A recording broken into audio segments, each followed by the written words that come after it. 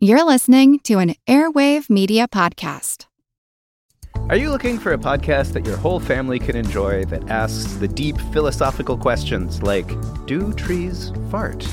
If you are, then you'll love Tumble, a science podcast for kids.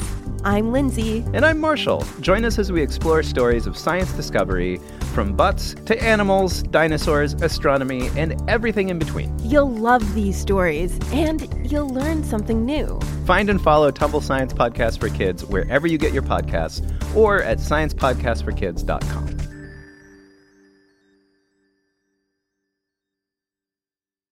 Switching up your wardrobe for the new season? ASOS is the only online fashion destination you need. And right now, new customers get 22% off with code PODLOVE. ASOS has more than 850 fashion brands, including exclusive labels ASOS Design and Topshop, plus legendary brands you know and love. Whether you want to refresh your denim lineup or need an outfit for a special occasion, ASOS has you covered. Head over to ASOS now for 22% off with code PODLOVE. That's P-O-D LOVE. Offer ends September 28th. Terms apply. Visit ASOS.com to find out more. And it just sits there and it says, I'm not moving, you can't see me. And most of the time you can't. Welcome to Pulse of the Planet Science Diaries, a glimpse of the world of science from the inside. We're on an island off the coast of Queensland, Australia, searching for koalas with biologist Alastair Melzer and a team of Earthwatch volunteers. But finding a koala isn't as easy as it sounds.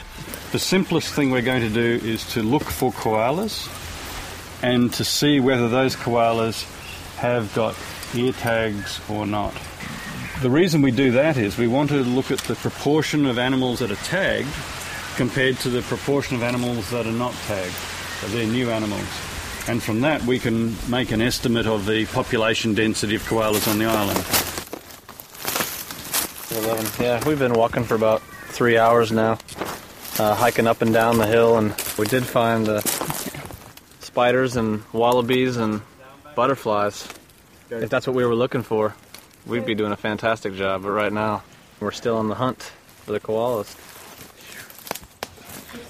When you look at a picture of a koala and it stands out, big ears, big eyes, black nose, but put it in a tree in its natural habitat and it just blends into the landscape, and it's just so hard to see.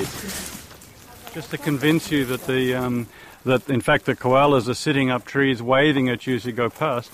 All these scratches on this tree, that's all koala scratches, yeah. On the bark of the tree. But almost certainly you've walked past probably 20 koalas today. We'll hear more about koalas in future programs. Please visit our website at pulseplanet.com.